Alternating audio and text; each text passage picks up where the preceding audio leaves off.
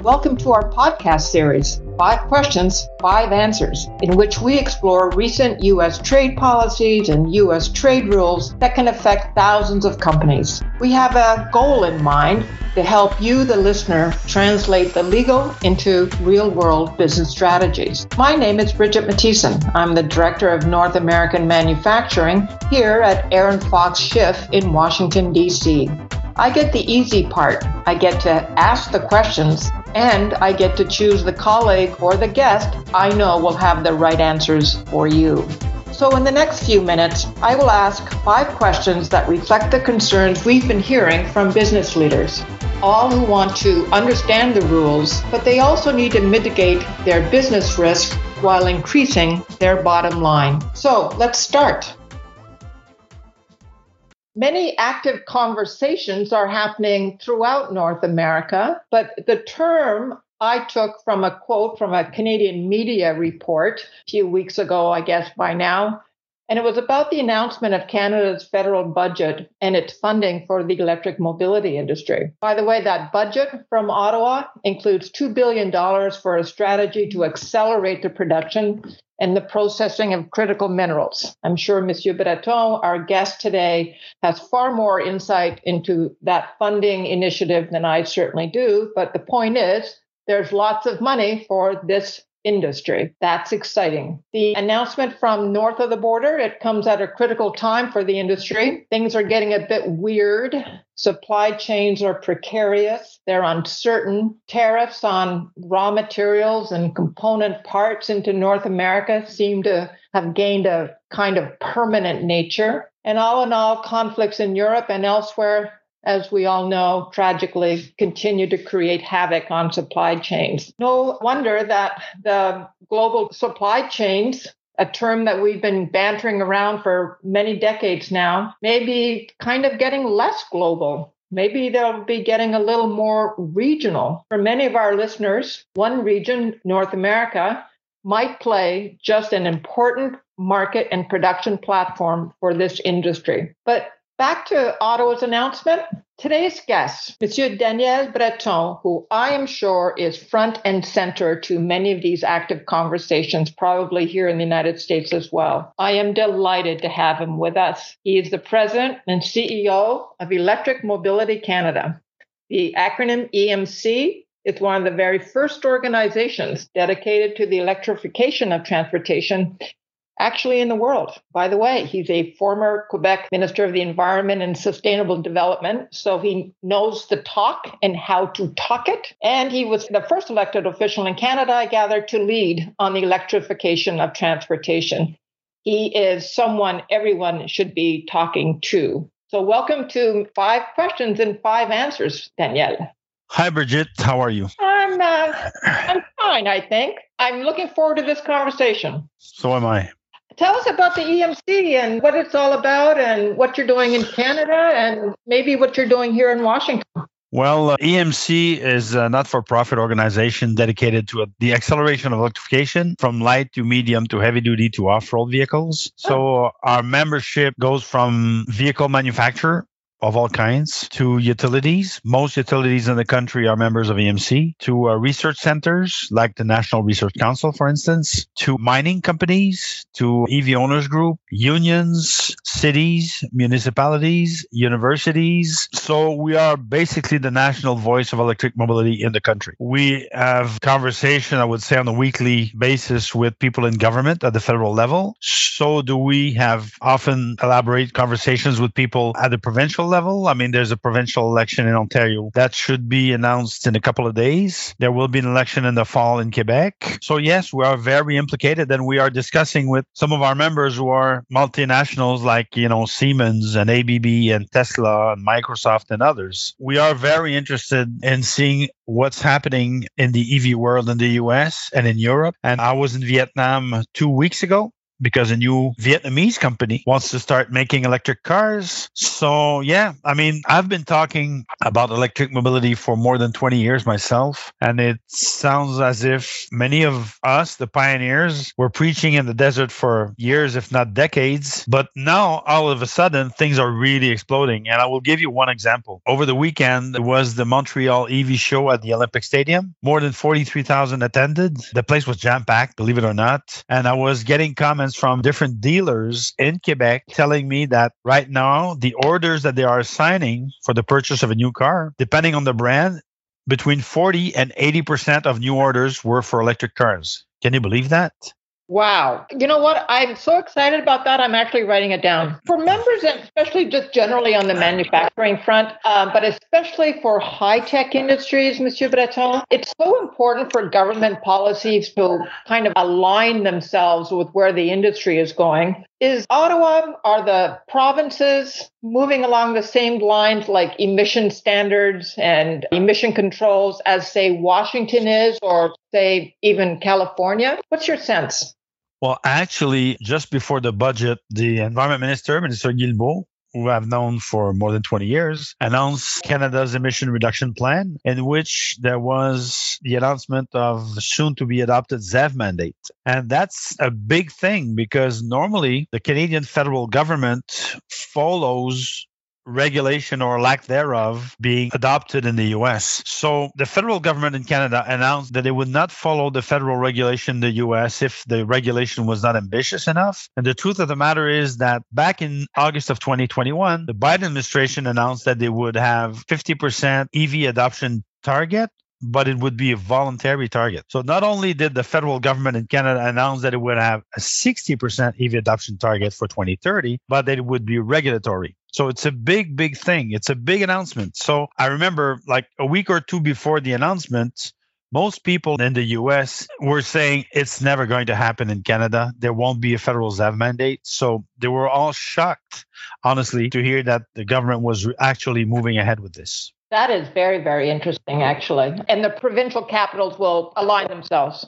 Well, it depends on the province. Like in the US, you have more progressive provinces and not so progressive provinces. So when you look at BC now, when you look at EV sales, percentage of sale is even beyond that of California, which is very impressive. I mean, beyond 13% right now. In Quebec, they're closing to 10%. At the federal level, we're at 5.2% for the year 2021. Atlantic provinces are really pushing forward with more infrastructure deployment, more rebates. All the 4 Atlantic provinces have rebates now. But when you look at the prairie provinces and Ontario, they have no real policy to accelerate the deployment of EVs in their provinces. So it's very unbalanced from one province to the other. But as a whole, I think that people are seeing that while EV policies had been almost non-existent for many, many years at the federal level or the provincial level for that matter, the past 2 years, especially because of the push in the federal government, whether it was from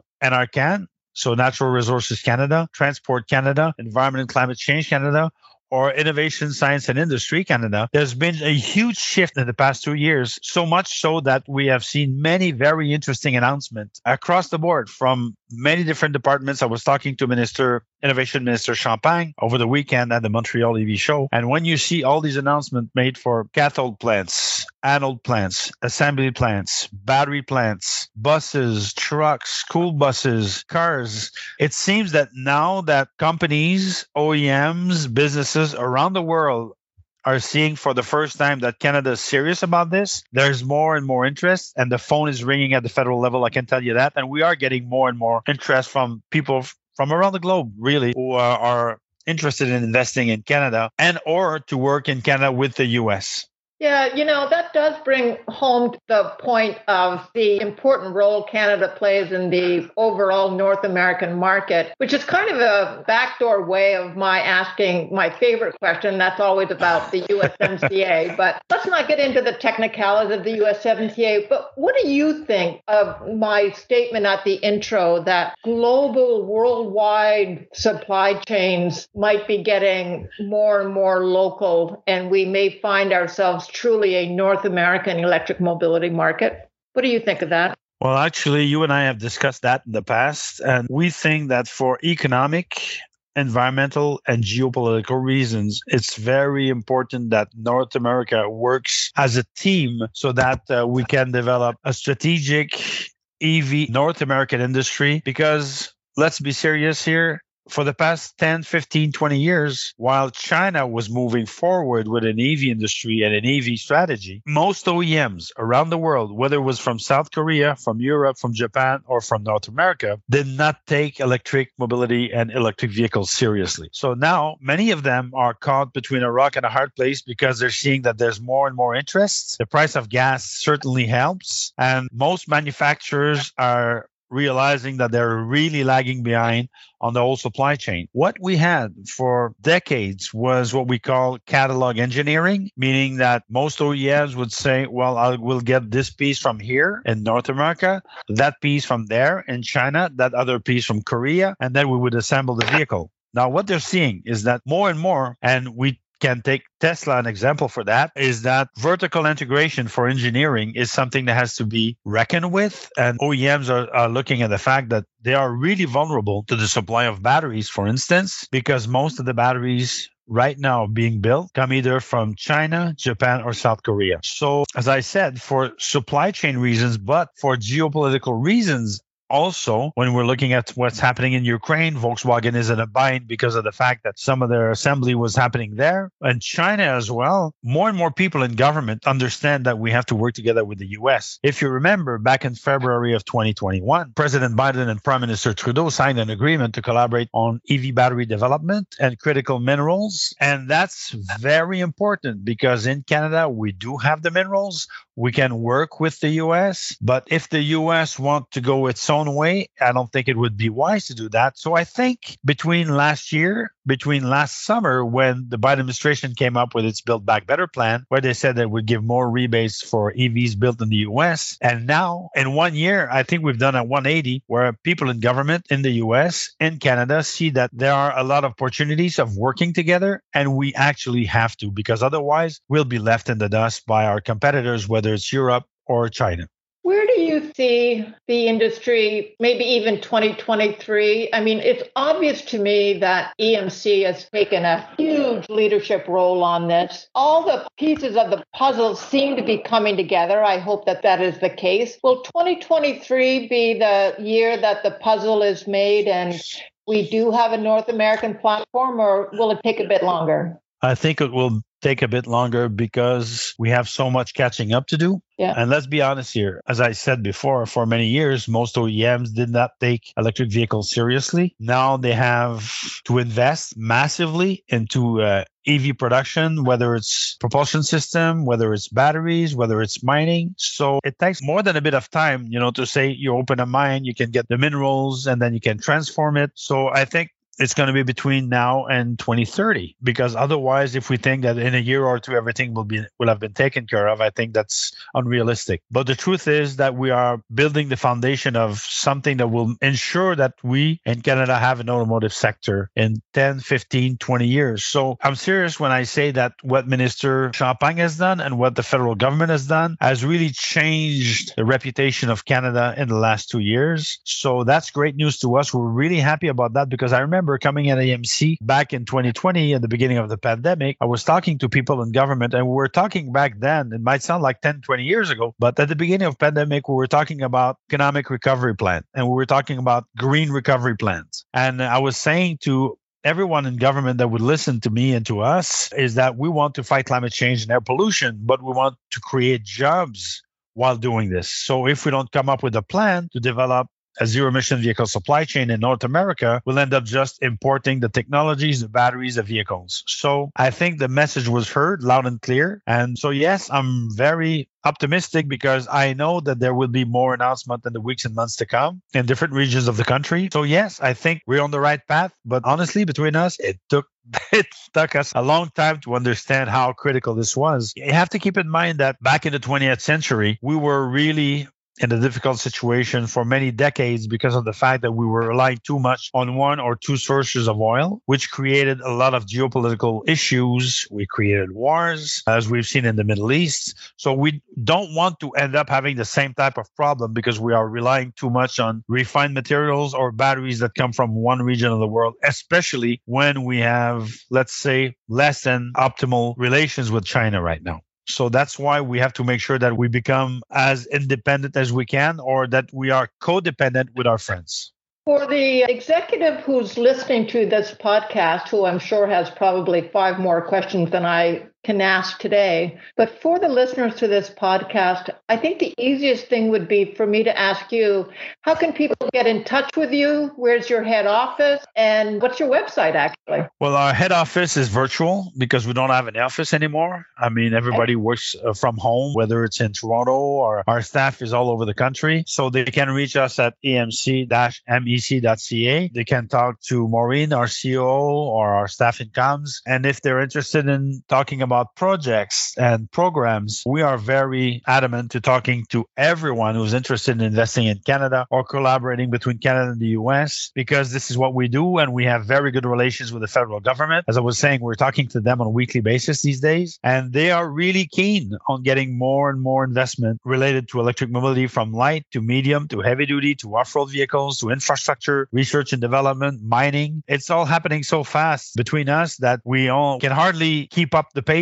because now that there's interest, we want to make sure that we step up to the plate. So that's why we hired some new people, because the opportunity is now. It's a once a generation opportunity, and we know that. So yeah, if people want to contact us, the time is now. It's perfect.